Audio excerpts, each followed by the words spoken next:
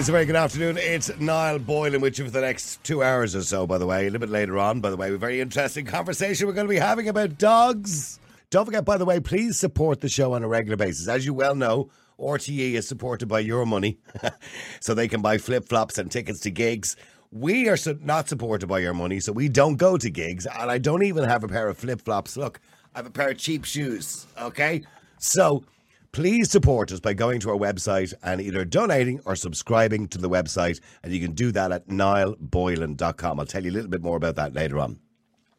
But first on the show today, you may have noticed that small businesses around Ireland are really suffering. Every day in the news, there's another story, and I'm going to read one out for you here now.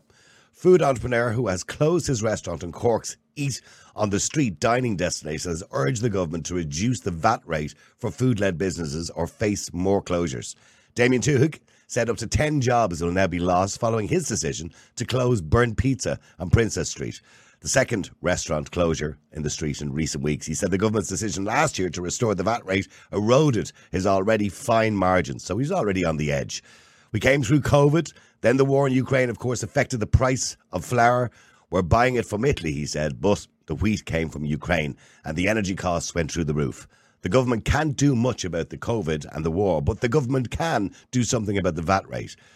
But then the government, he said, increased the minimum wage. That had a knock-on effect on other staff who looked for an increase.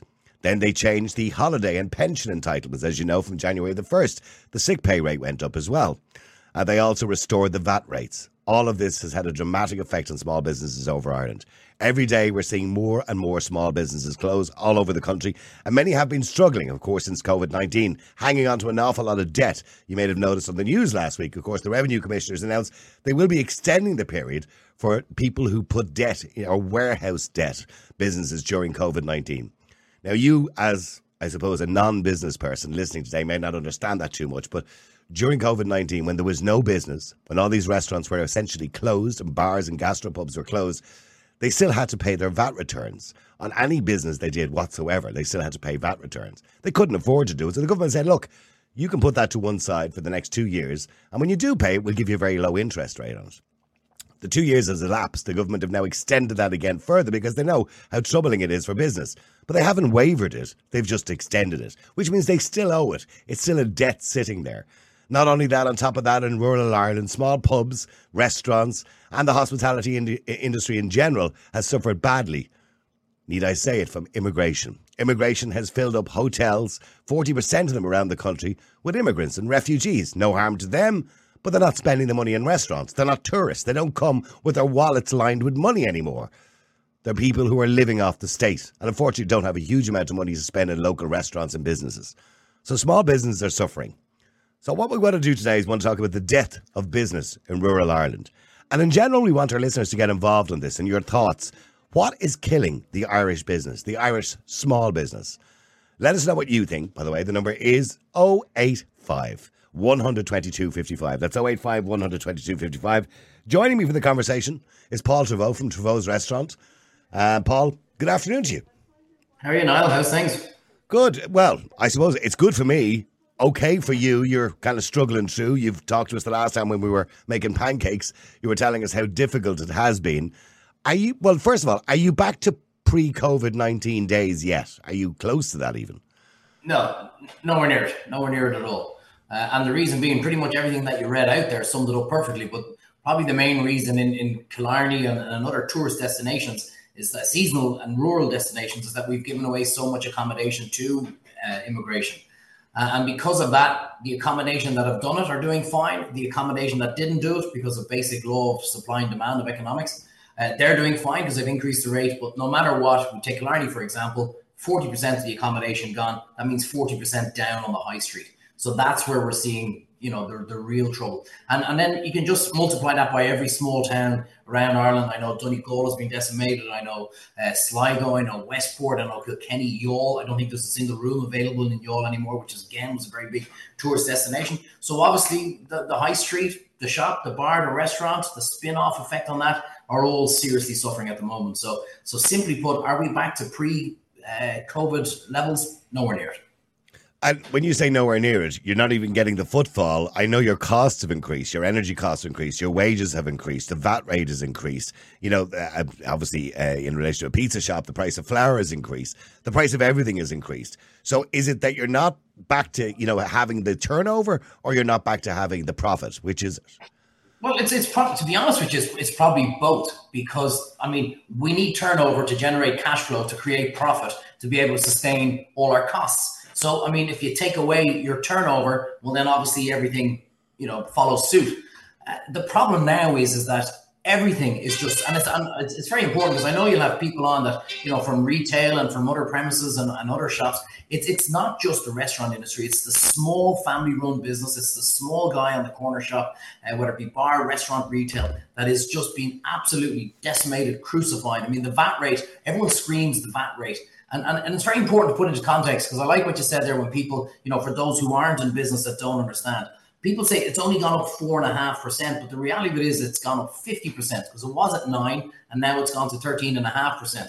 And people say, yeah, but you never passed on, the break when it was dropped. But the reality is that everything was going through the roof throughout COVID, throughout the increased cost of doing business. So it was very hard to absorb the VAT decrease, and then all of a sudden, now that it's gone back up again, on top of everything else gone back up again, it's just another nail in the coffin again. And that's the problem. It's just you can't catch a break.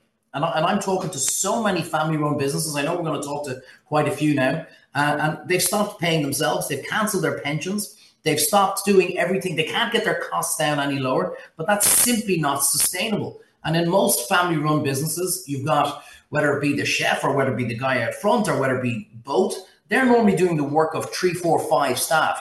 So because it's obviously it's their business. So they have everything down to an absolute bare minimum. And if the revenue isn't coming in and the costs of doing business are so high, it doesn't take a genius to figure out as to why we're seeing the amount of closures that we're seeing right now.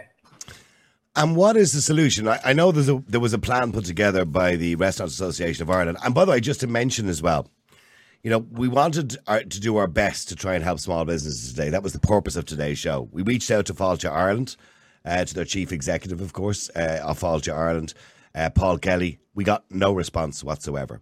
We reached out to the Minister, Neil Richmond, TD. He said he wasn't available. We reached out to the Minister for Tourism, Catherine Martin. No response whatsoever. We reached out to Damien Cummins from the Restaurant Association of Ireland, and I know we will be speaking to Anthony Gray shortly, who is a council member, but again, he wasn't available for the show to Ireland. Does that surprise you? No, not in the slightest.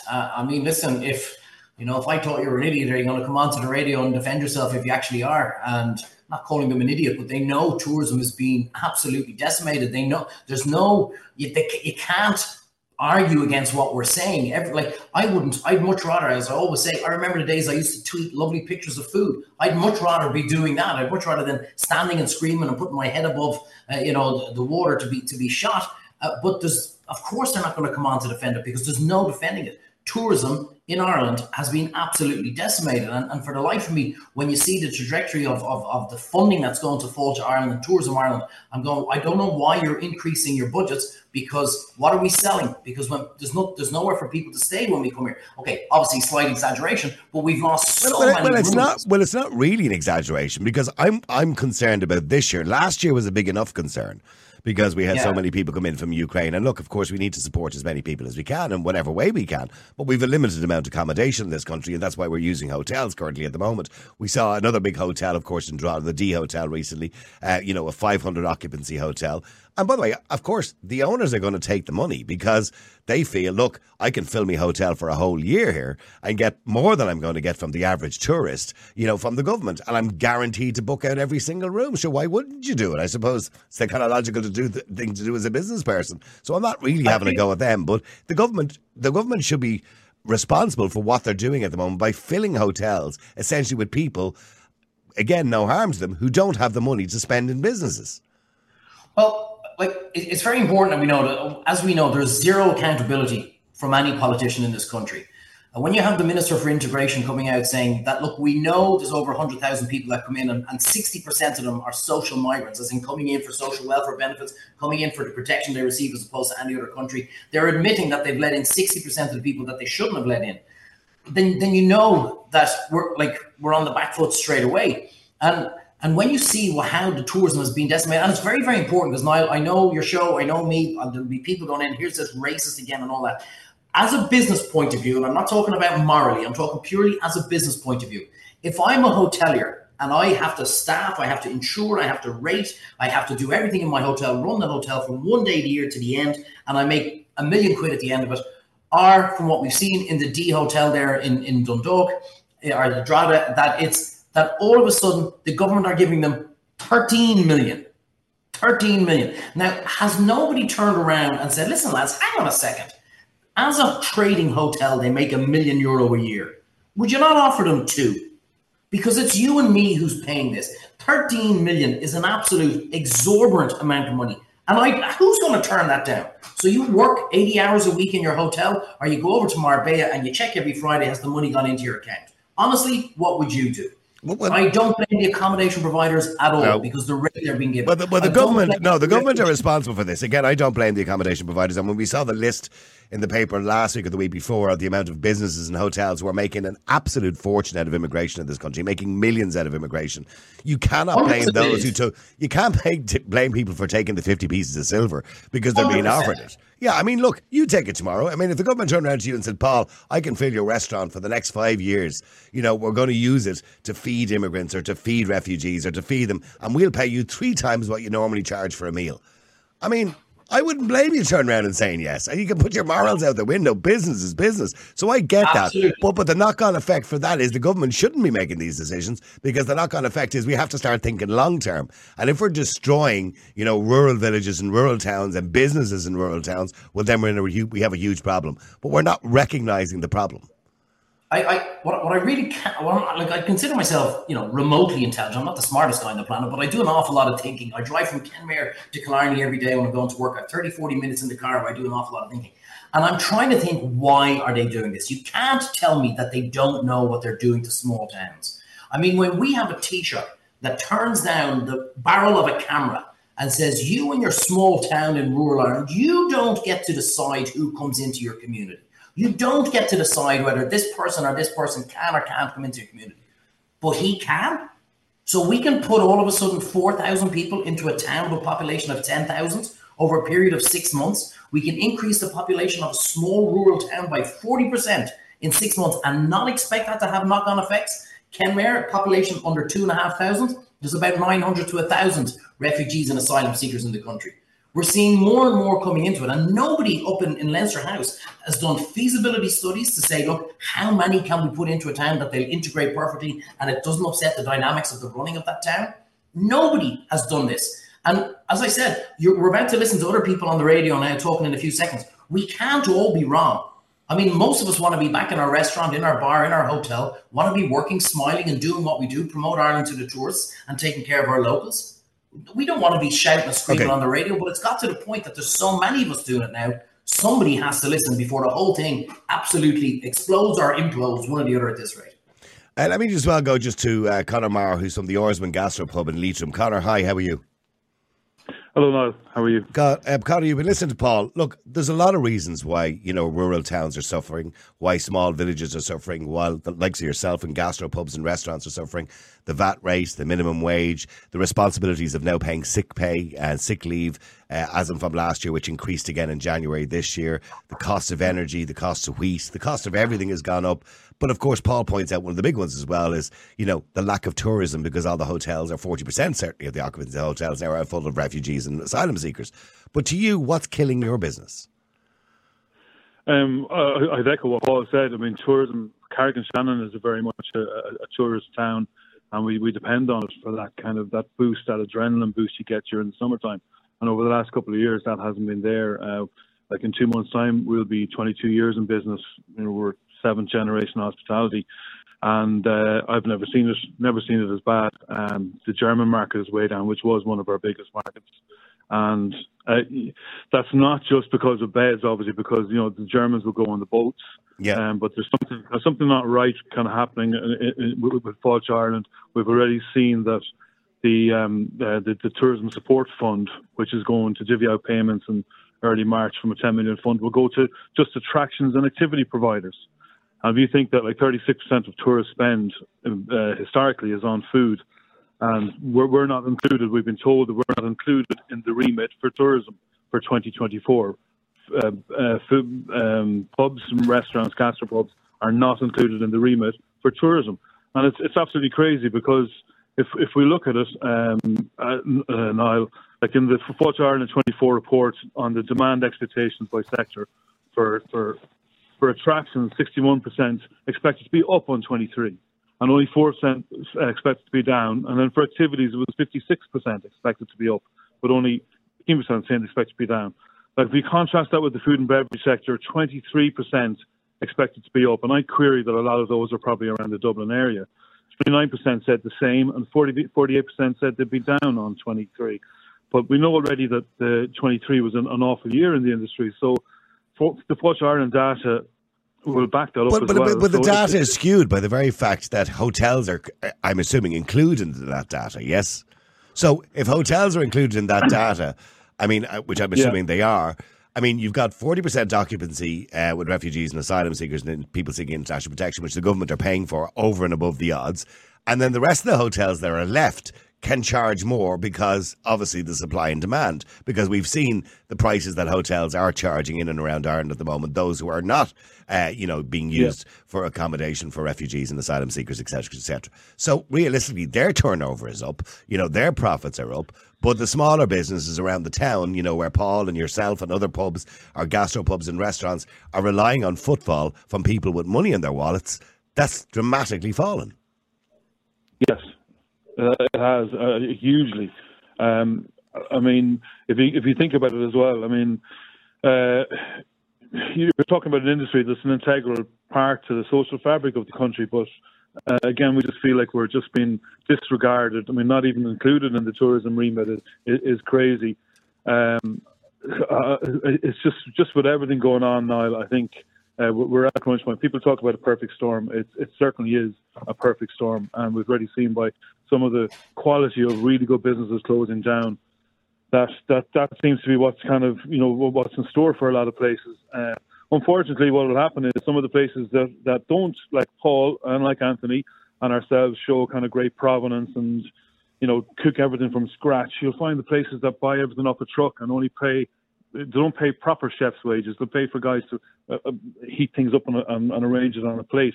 They'll probably survive. And what's that going to do to the reputation of Ireland as the incredible reputation that we've built up pre-COVID as like a food destination? This is a country with the finest produce in the world and like some incredible chefs. And now we're in a kind of situation where those chefs will probably kind of decide there's no future in this industry for me. I'm heading abroad. And we just see a brain drain in that respect as well, because it's the ones that don't. The biggest cost in business is wages, as the lads will all kind of agree. And we want to make sure we support our staff. They're the lifeblood of our industry. But with all these other increases, it makes it much harder for us to try and turn around to them and say, yes, we'll give you a rise. Yes, we'll give you a rise. Or this. So it's a perfect storm. It really is, and it just beggars belief.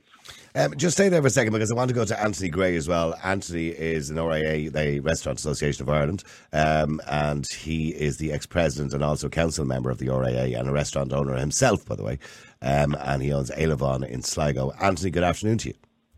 Good afternoon, Niall. Anthony, nice to talk to you again. I spoke to you on the radio going back a couple of months ago, a few months ago, and I'm assuming things have not got better. I can only assume things have got worse, because we're now looking at 2023, 288 businesses like yours gone to the wall, and I imagine 2024 is probably going to be a lot worse because the more occupancy we fill in hotels with people who don't have money, I suppose the worse it is for you guys.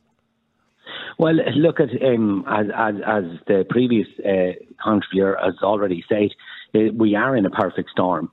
The one thing that we as an industry need, and it's vital that we get it, is we are asking for the VAT rate to be reduced back to 9%. Like, it is crippling businesses out there, and it is the one major factor when businesses close that they're alluding to. It is the fact that the VAT has gone up. Now, if the government come back and roll back and reduce that, yes, businesses have a chance of survival. But at the moment, Niall, it's survival of the fittest. and it's a terrible situation to be in. It is getting worse, and if the government don't take a stance on this, you're going to see, obviously, mass youth unemployment, because in little small towns like Sligo, we support local jobs, but we also support the youth jobs in their first job that they get.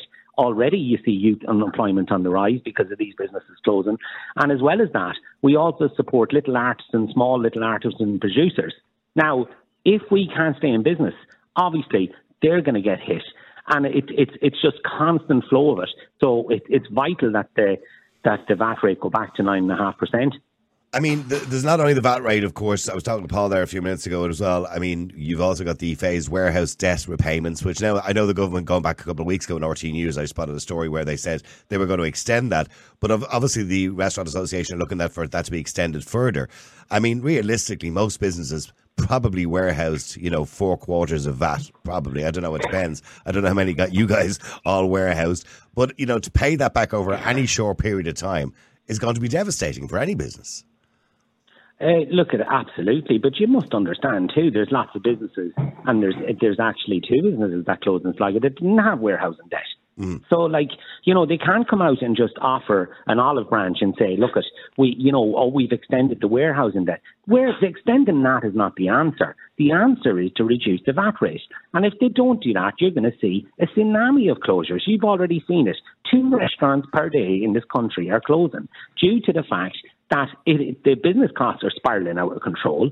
You have all these different hits from the government that we're constantly getting hit with sick pay, with wages. And that's going up again next January. So that went up to what, 7.5? What was it? It went up to 7 days in January. It was 5 days last year, 7 days, and I think it's 10 days next year. So all those things and all those other entitlements that are coming in. And look, everybody understands why all those things have to be done, but that doesn't make life easy for the small business.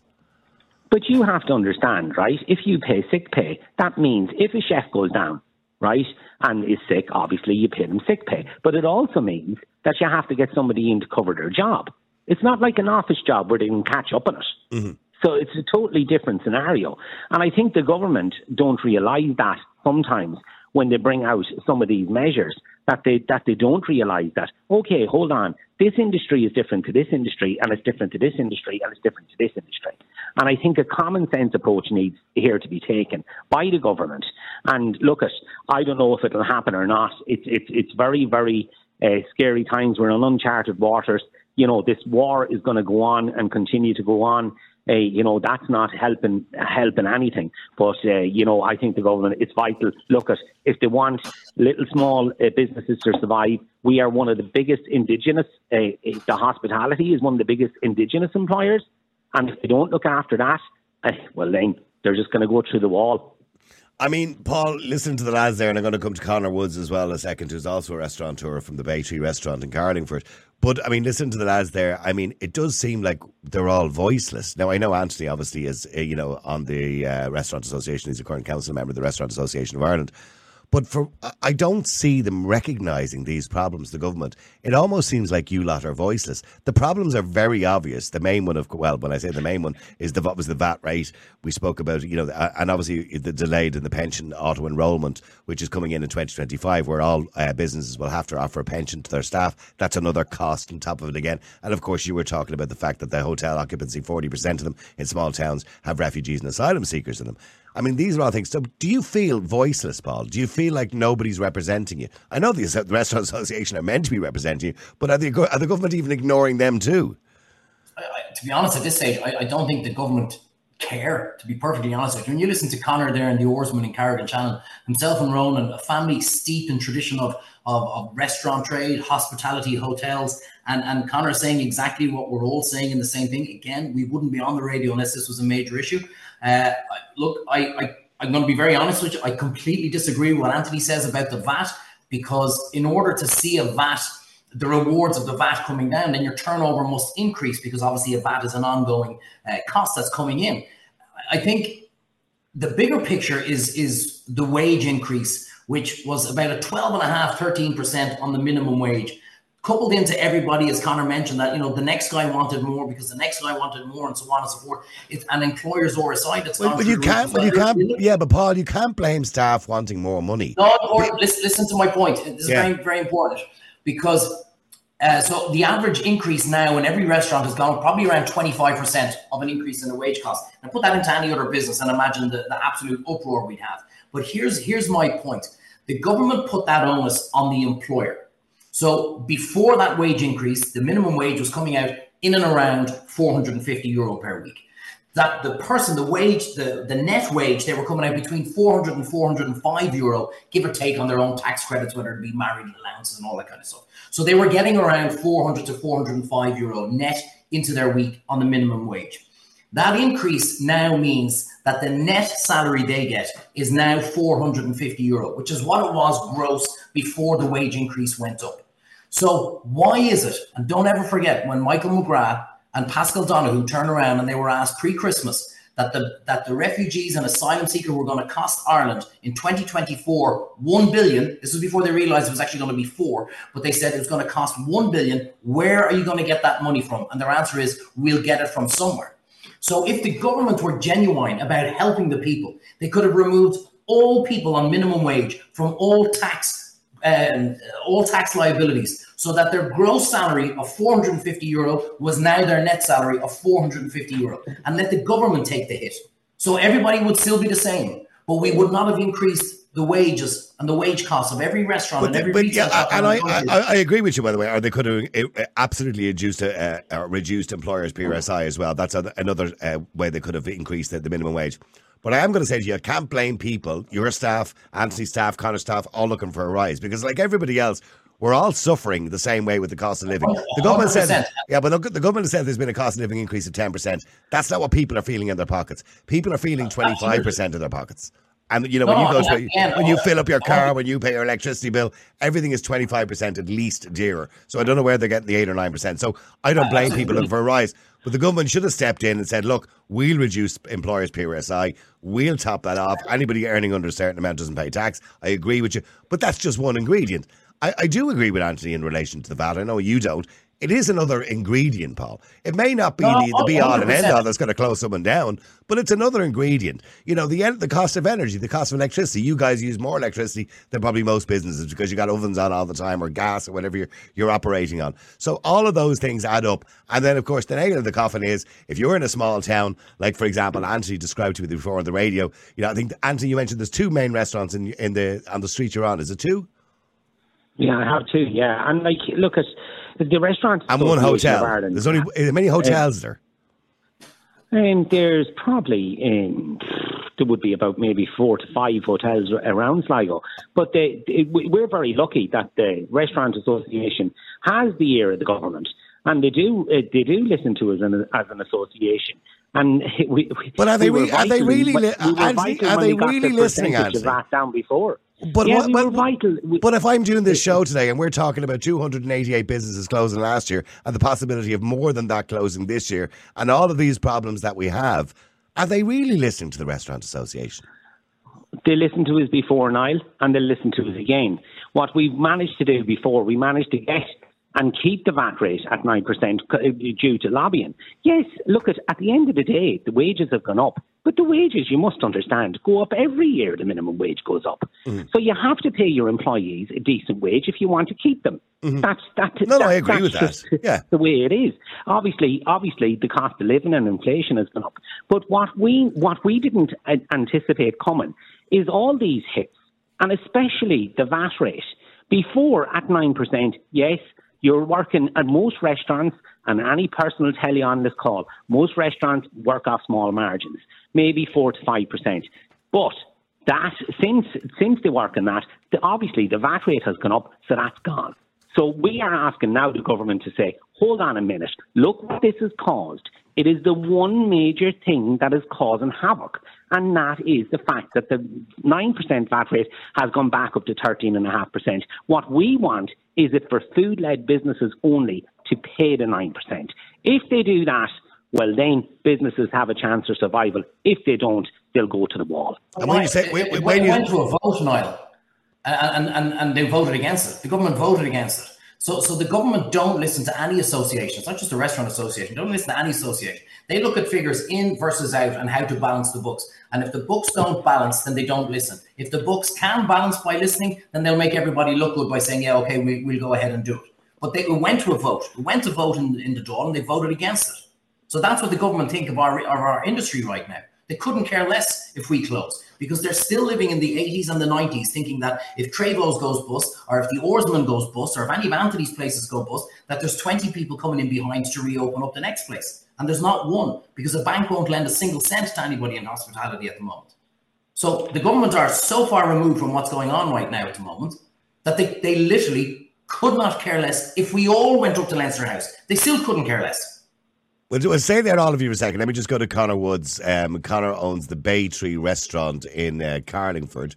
Conor, hi, how are you? Oh, hi, Niall. How's things? Good, Conor. Conor, in relation to your situation, where are you at now at the moment? Are things okay? Are you hanging in there, or is there a danger like everybody else? Yeah, would be the word. Very seasonal down here in Carlingford. We lost our main hotel in Carlingford for nearly 6 months because of flooding. So over the winter months, there's been no sort of walk around trade. It's all basically based weekend trade.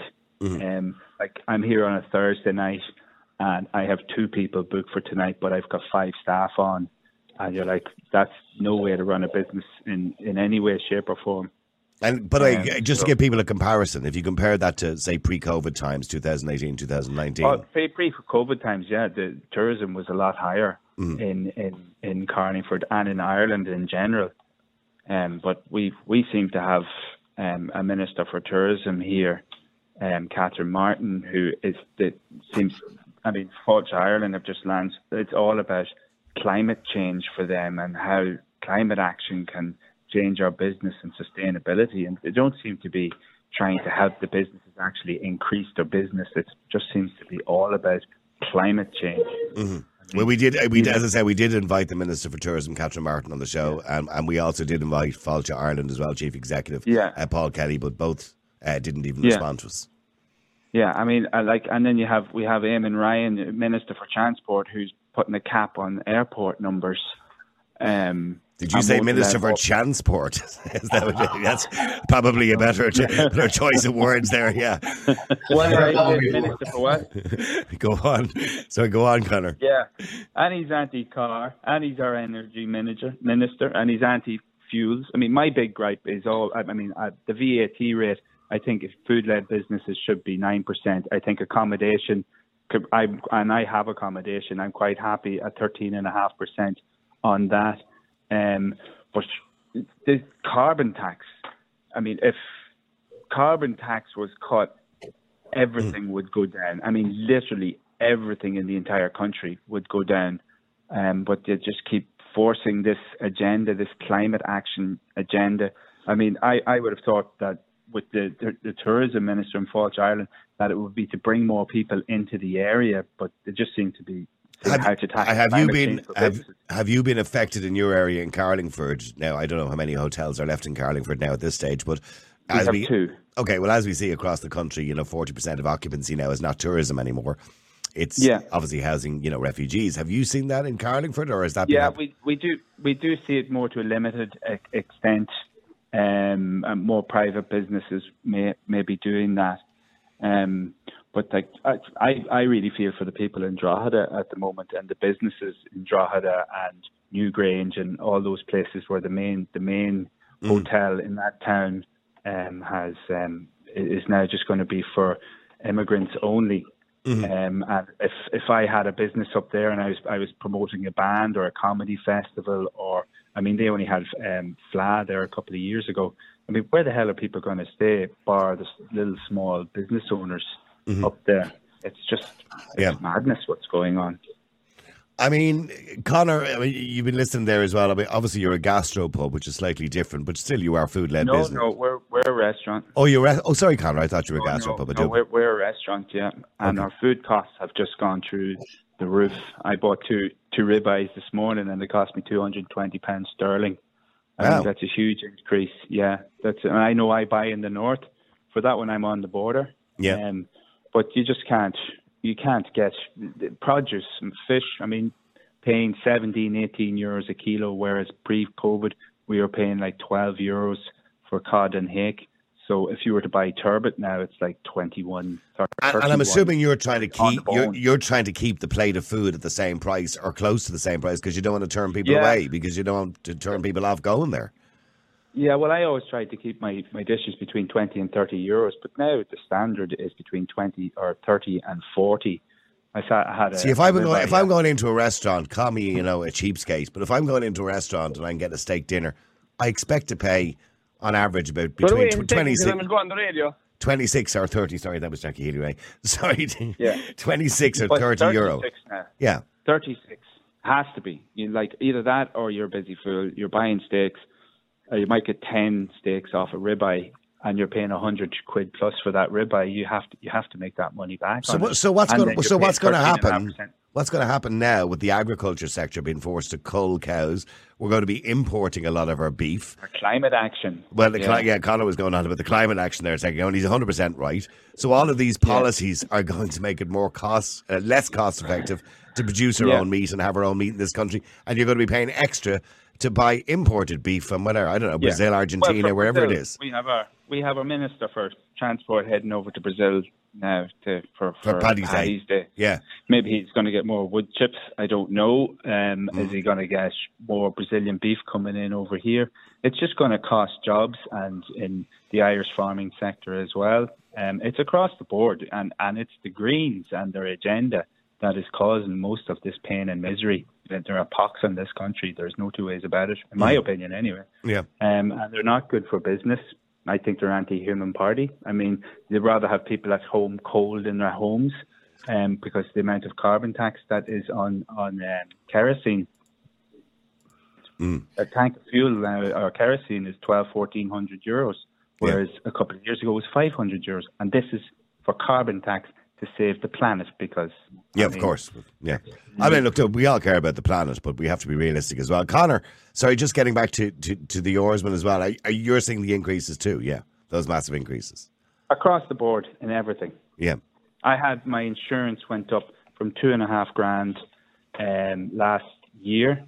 That was for my whole building. I have accommodation.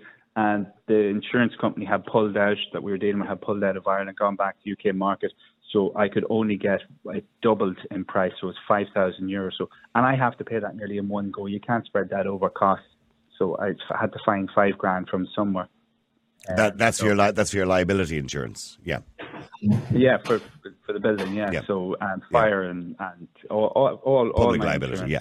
I mean, Paul, listen to the lads again. I'm going to come to Jackie Healy Ray in a second in relation to agriculture, and I'm assuming obviously as a steak-led restaurant too, you understand the price of beef and how expensive that's become.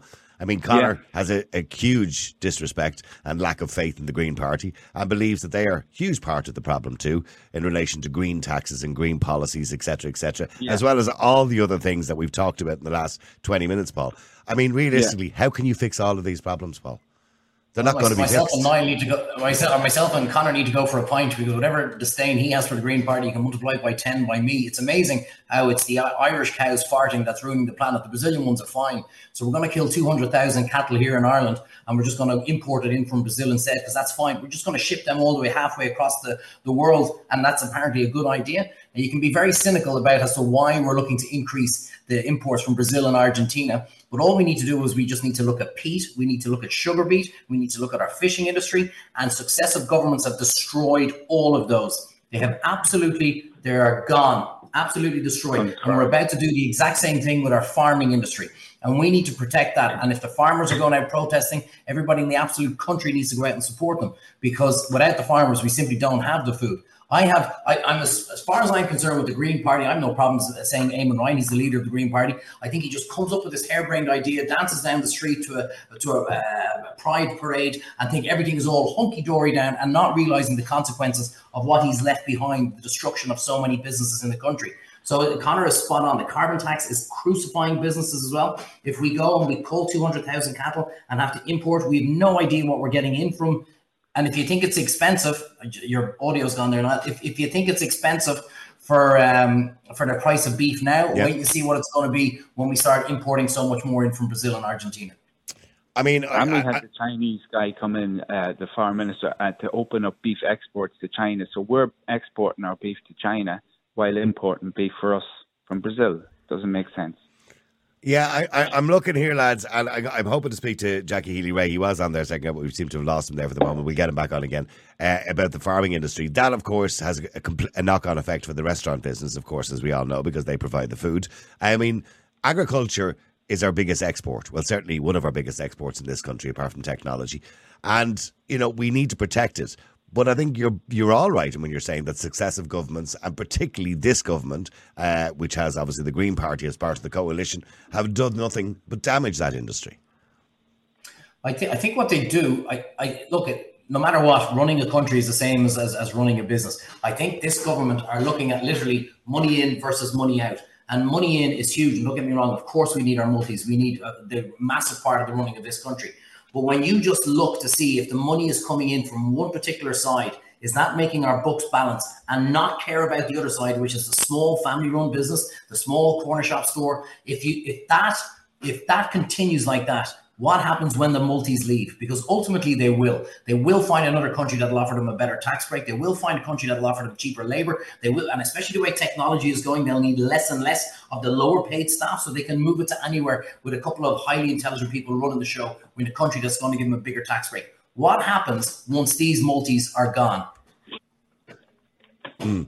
Well, when they're gone, we're doomed, to be honest with you. We are relying solely on, you know, the large multinational companies in this country. They pay most of the tax in this country, but also paying most of the... They'll get paid. Well, the public sector will always get paid, but most of the tax in this country is paid, you know, by those multinationals. And not only by those multinationals, we know how much tax is paid by the farming industry in this country. I mean, the farming industry in this country brings in billions every single year, as well as tourism, by the way, which also brings in billions.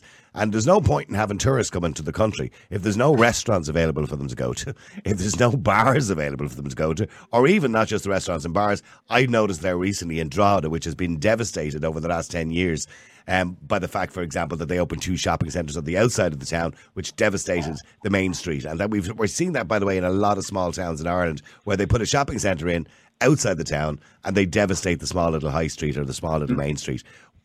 Let me just go to Jackie Healy-Rae if I can. Jackie, hi, how are you?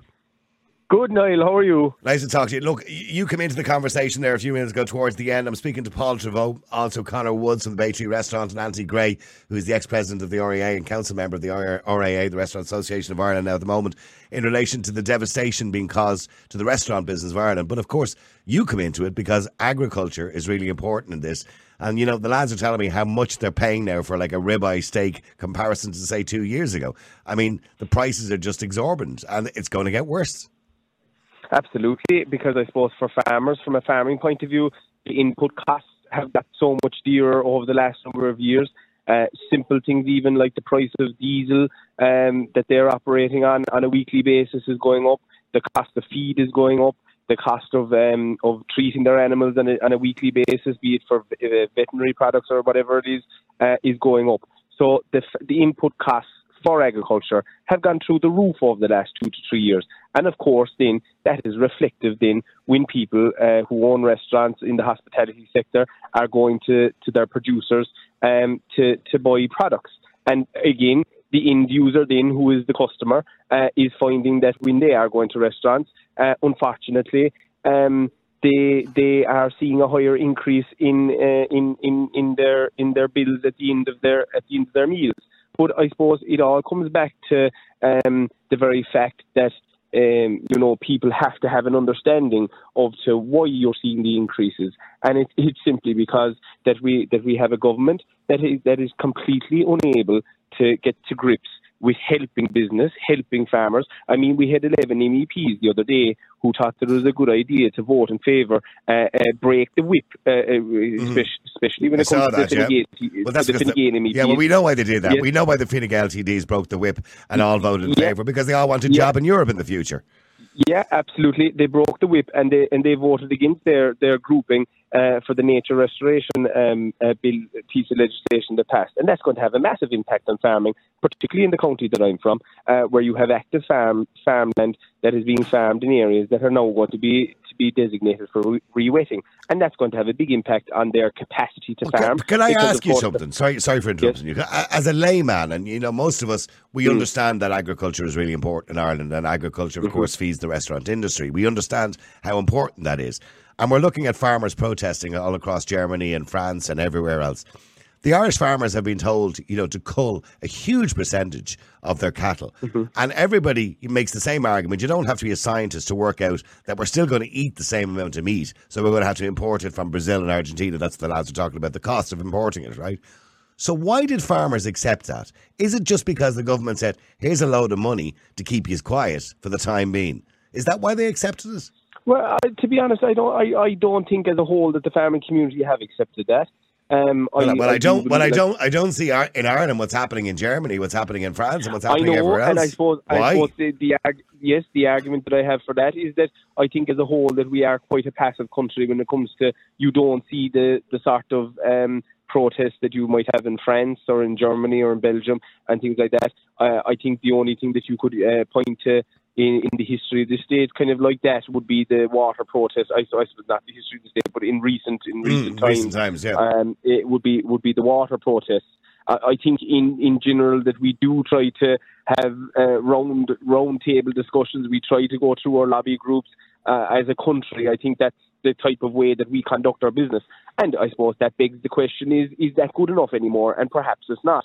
And perhaps under the new leadership of the new IFA president, that they will have. Now we have seen over recent weeks, while farmers starting to organise like they have out in Europe and causing disruption around the country. And I suppose it just begs the question: is more of that what's needed now for farming groups to become more organised in terms of how they're protesting, and I suppose upping the way that they do protest, that no longer is sitting across the table from the minister or government representatives good enough anymore. I was looking at recently a documentary where they were offering farmers, I think it was in Spain or France or somewhere, grants so they can now farm mealworms.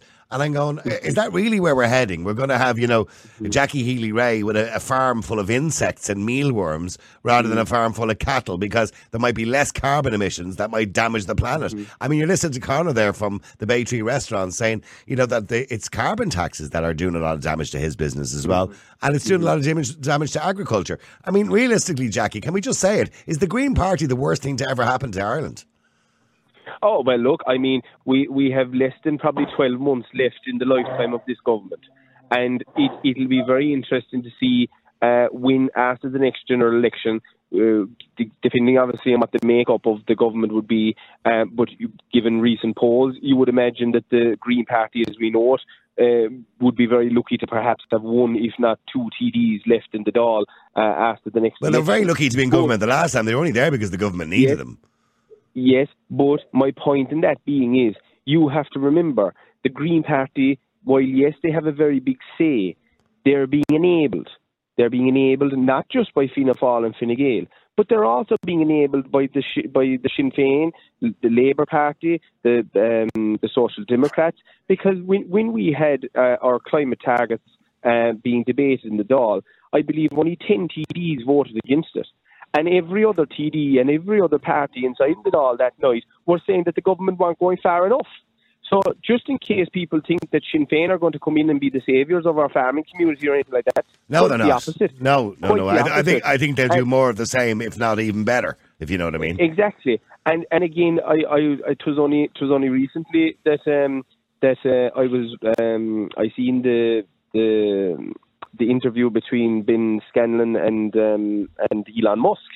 And Elon Musk was talking about how, and I suppose to be fair, the man is right, when it comes to being green, he's probably has done more for green energy in the world than perhaps anybody else. And he was talking about how agriculture, that you can actually, meet your targets and everything without touching agriculture at all. Well, of course you can, because, I mean, look, most scientists in the world, well, the ones that I listen to certainly, you know what I mean, because I'm not stuck listening to the same scientists that other people listen to all the time. I listen to a lot of scientists with different views, and killing cows in Ireland, is not going to make any difference to the weather tomorrow or the weather in 50 years' time. It's not going to make an ounce of difference. It's what the consequence of that will be. It's no different to us shutting down our Jackie, Jackie has all accepted it. He's just accept. I mean, I'm not having a go, but I mean, when the government turned around and said we wanted to cull, 200,000 cattle in Ireland, I haven't seen that much. When I say protest, objection to it. I've heard one or two voices objecting to it, but I've heard a lot of farmers, we need to be more sustainable and all. And okay, I get that. Farming needs to be more sustainable. That's all part of the environment and that's good for the planet, etc., etc. But the idea of culling cows, that many cows, in a country which is famous for its agriculture and its meat, seems nonsensical. But farmers, in their own way, have become more sustainable over the last even 10 years alone. There has been massive improvements made in stability, even in the manner in which we spread slurry now instead of using the splash plate. That they use the new process of doing it. And so I suppose in their own way, farmers will always be as sustainable as possible. But you're right in saying that when it comes to the culling of cattle, because again, the point I was trying to make there about where we were shutting down our harvesting of peat, all that leads to is that we end up importing it. Like, we're importing peat from Latvia and Germany. So, again, I have no doubt that should we get to a stage where we have culled X number of cattle in this country to reduce our national herd, all that we'll start doing is importing it from either Brazil or Argentina or somewhere like that. Yeah, all because the Minister for Bright Ideas thought it was a good idea, yeah. Yes, and where's the sustainability in that? Okay, but by the way, just getting back to another point that has been made by the guys today, and I still have Paul Trevaux with me here as well on screen. And Paul my neighbour, Paul, yeah. I'm sure you've been at his restaurant a couple of times sampling his lovely steaks. But in relation to, what Paul is doing, and Paul is, he's been out there, he's been very open and honest in the way he talks about it. Mm-hmm. And I think we all have to not avoid the elephant in the room. 40% of occupancy of hotels in Ireland, is now taken up with either refugees or asylum seekers, people seeking international protection, I know Michael has his own hotels. Before somebody texts in and says, Niall, that bleeding Healy Ray fella, he's taking the government's money as well. I'm well aware of that. And I did say earlier on, I can't blame businesses taking the money. If it's available to you, you know what I mean? Let's do it. That's the government's fault for offering it in the first place. But getting back to, businesses are being devastated by immigration. What is clearly, Jackie, a reckless immigration policy. Only today, News Talk reported that 82% of people coming into this country are coming in with no documentation or the wrong documentation. We had a man or false documentation, And for the first time last week, Judge Paul Murphy, I think it was, jailed a man for coming into the country with no documentation, which should be happening because it's illegal to do it. You cannot enter Ireland with no documentation. It's an illegal thing to do, right? So people should go to jail or be deported or whatever. I mean, what are we going to do about that situation? That's not going to change. We're seeing, we've 1,000 people on the streets in Dublin in tents. The government are now, putting these porta cabins out in Nace to house 970 of them. They're going to move them out, but in the next 3 weeks, there'll be 1,000 more in the tents to replace them because they're not stopping. So it's not a sustainable model.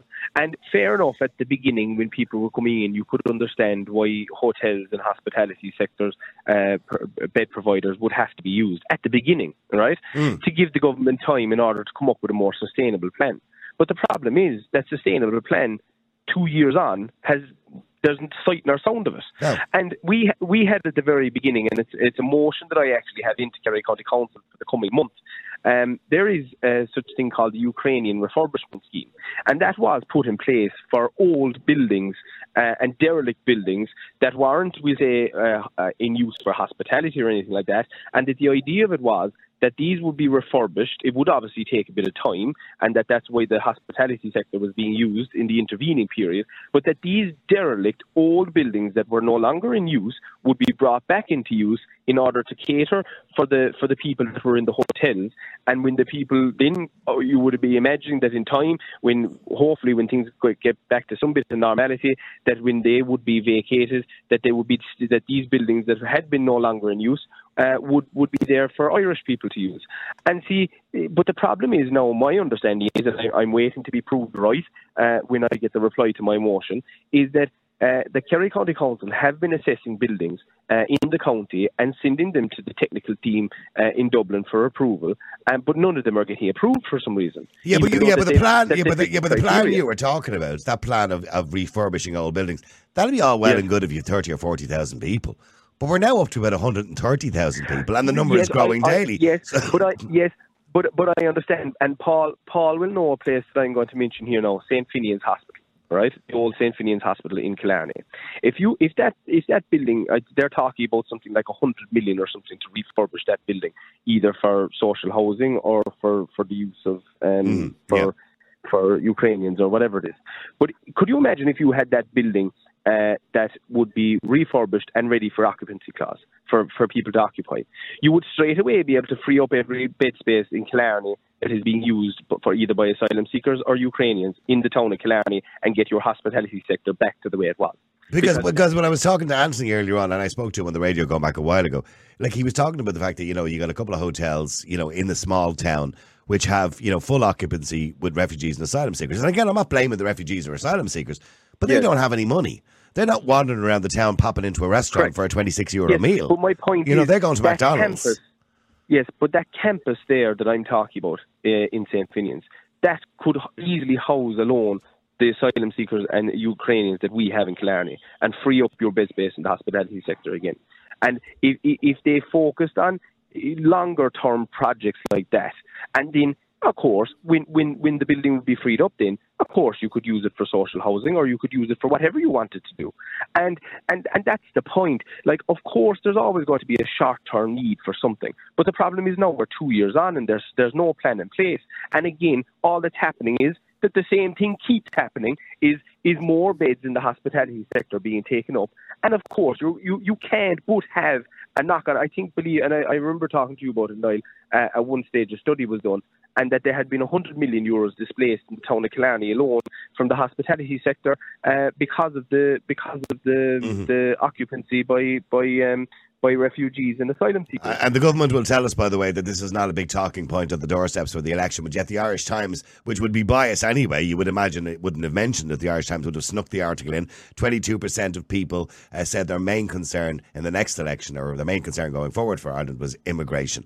And I think that... But honesty... Yeah. Yes, honesty is the best policy. And I have to say to you that I'm canvassing now quite often. I'm canvassing today here in a place called Ballymackelliget in Tralee in County Kerry. And I'm canvassing for the local elections. And I have to be honest with you, the amount of people that are bringing up immigration to me on the door is quite small. It's not major. Now, maybe that's just because it's the local elections and they know that it's not necessarily something that can be affected highly at a local level.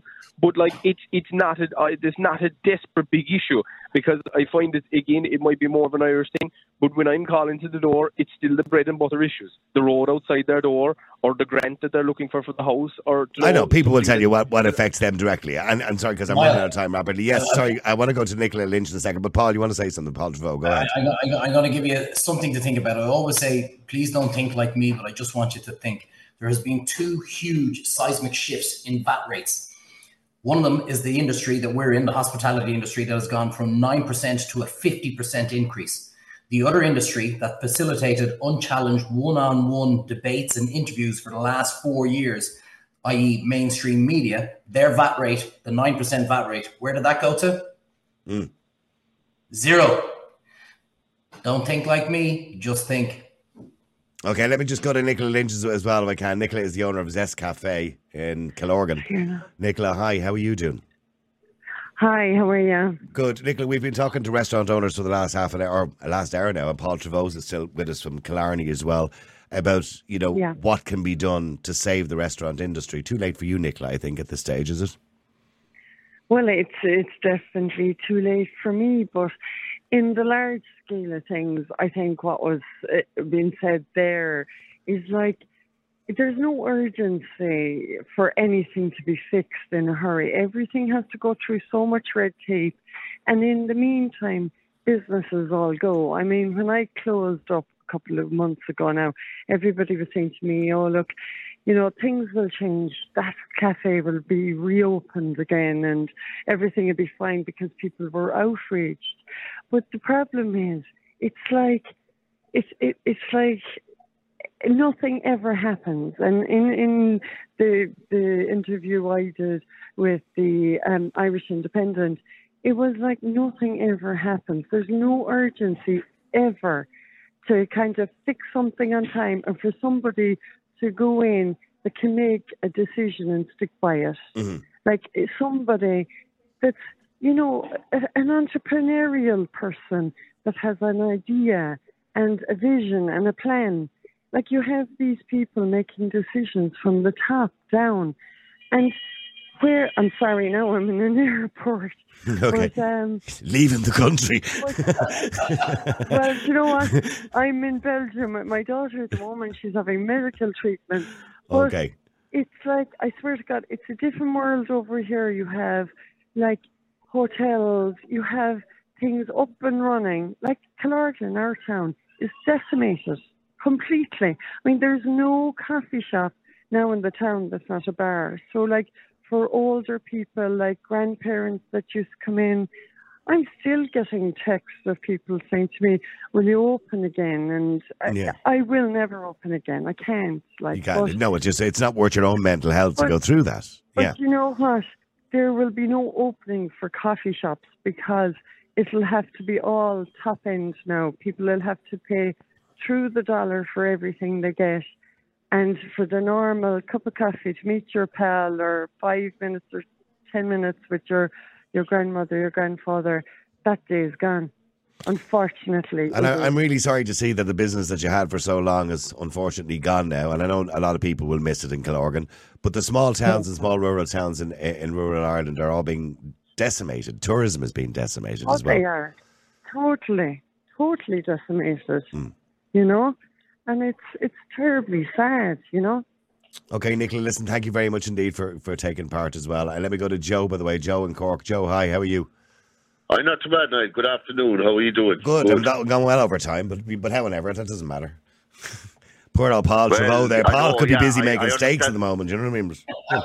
Yeah, well, the sad thing about it is, Niall, the Green Party again have to come to the fore when it comes to this.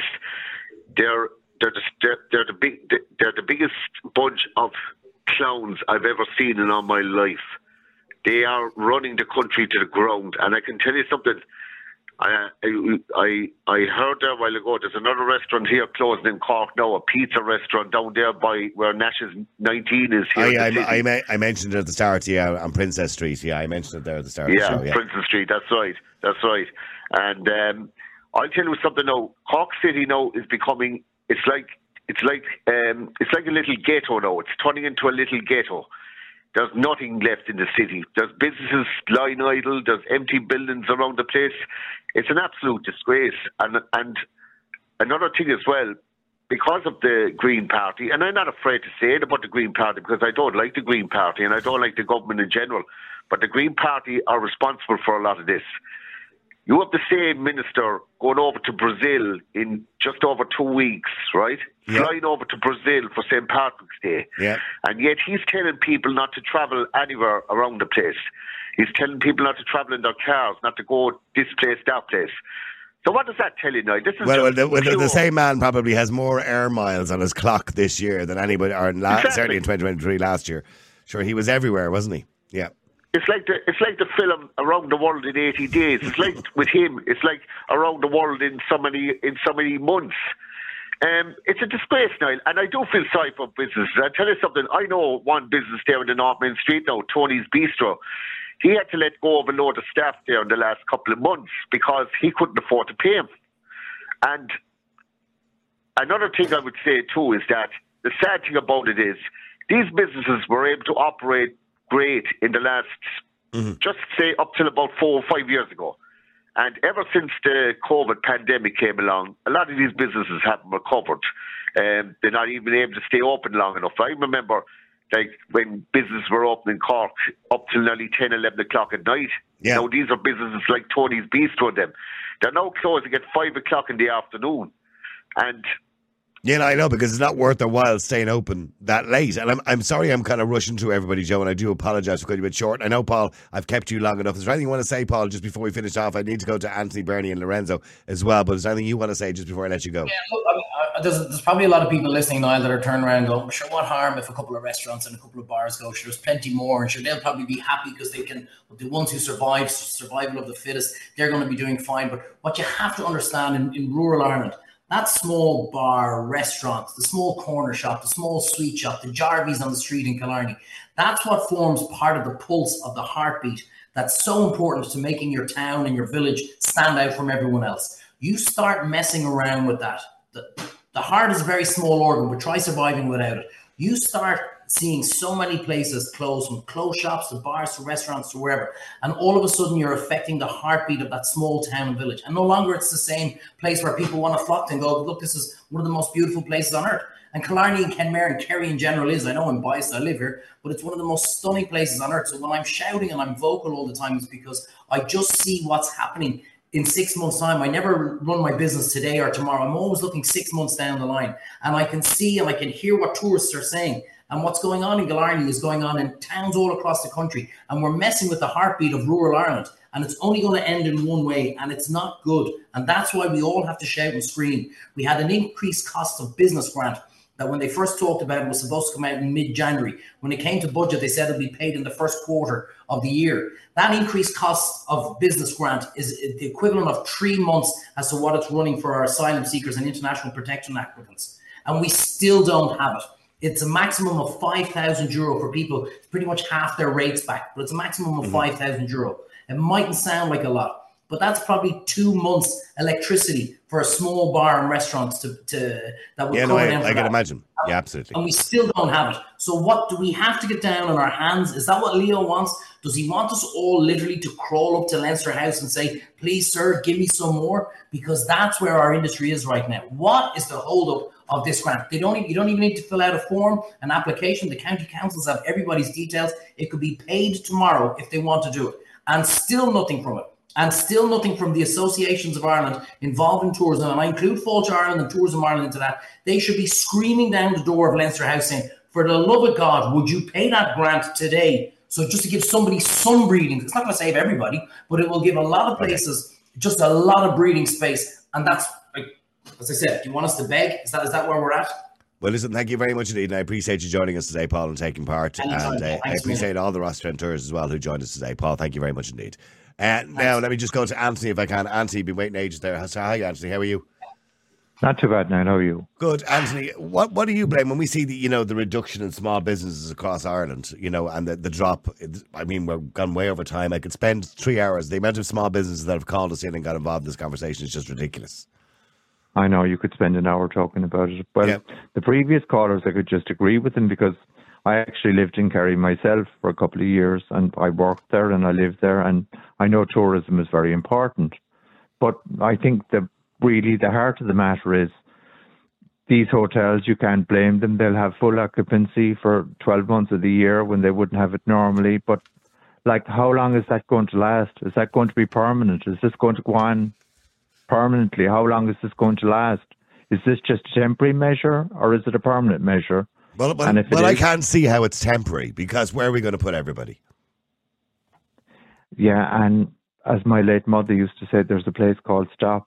When is it going to stop, really? I mean, the whole idea of using hotels at the start of all this for be it Ukrainians or for people seeking international protection, the whole idea was it was a temporary measure and we come up with something better, right?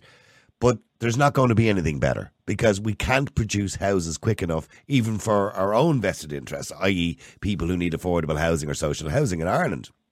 So we can't produce them quick enough. You have the Social Democrats saying they're going to, produce whatever, 40,000 houses. The Labour Party saying they're going to produce 1 million houses, but Jesus Christ. Yeah, and Sinn Féin talking out, Mary Lou talking out of both sides of her mouth. They're not going to be able to produce these houses because they've no one to build them.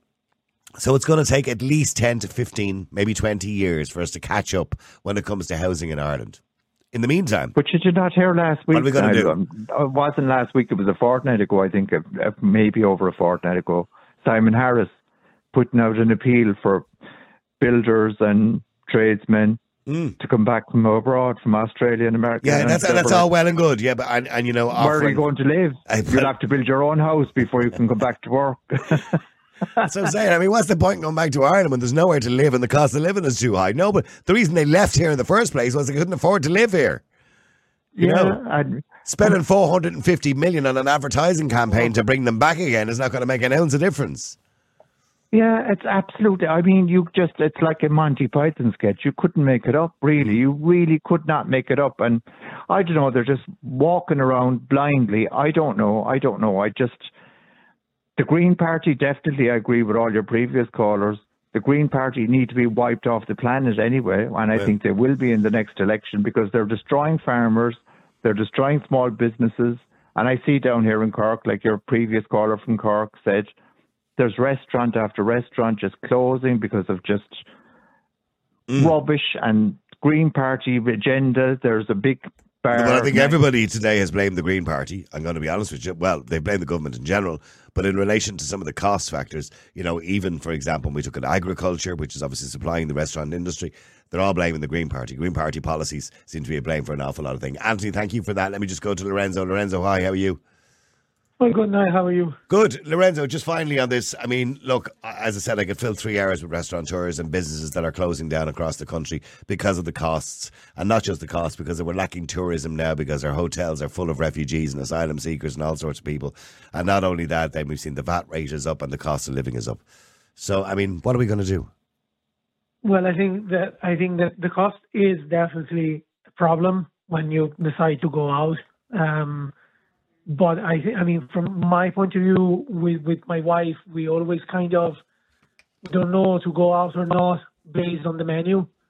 That, I mean, there's no difference in wherever you go, it's constantly the same. So even the offer that a restaurant does, it's constantly the same. I mean, what's the difference between the restaurant or the pub below your house or at the end of the street? Or in the fancy, I mean, you can go in. We went like last year in the very fancy hotel. I just don't remember what was the hotel here in Naas, and the menu was a pub menu.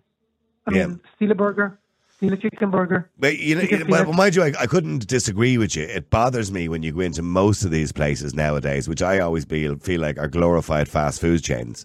The only difference is you're sitting down and somebody serving it to you. But most of these places all serve the same thing. Burger, chips, rack of ribs, chicken, and that's it. You know what I mean? It's always this one. So even if I want to go out, why would I go out to get a burger for 20 euro, 18 euro? Well, but the only thing I'll say, Lorenzo, is there is nice restaurants too that serve better food. Yeah, the mice, but unfortunately, I live in Tullamore, and I go to some nice restaurants up here. In the north, for example, there's some nice Italian restaurants, Villa Italia, Scalini's. Then there's some nice Chinese restaurants like the Red Panda. Yeah, but that's the thing. Like, unless you go to an Italian restaurant or an Asian, the pub is constantly the same. Yeah, I mean, there is no something like, okay, I'm a chef, an Irish chef. I want to do something different. But even like meat-wise or fish-wise, it's constantly the same things. Like, yeah, no, I couldn't agree with you more. So, by the way, in relation to immigration, immigration has had a huge effect on Irish restaurants because, of course, hotels are filled with people who can't afford to go to restaurants. What's the answer to that, or is there an answer to it? I think that's the first. I mean, it won't be there won't be an easy answer on that, I'd say.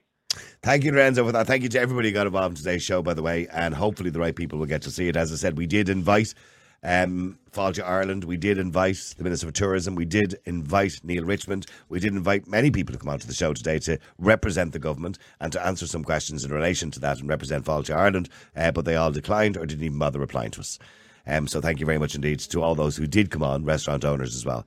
Can I mention as well, don't forget, please, to do these shows, of course, cost money. Please support our show. We don't get license fee. We don't get advertising revenue. As you see, there's no advertising on the screen here at the moment. So please do support the show. There's 3 of us work very hard to make the show happen every single day. We've another topic to come in a second, by the way, and that'll be on another podcast. But please support the show by going to our website, niallboylan.com. That's niallboylan.com. You can go there. You can subscribe. You can donate. Please do it. We really need your help.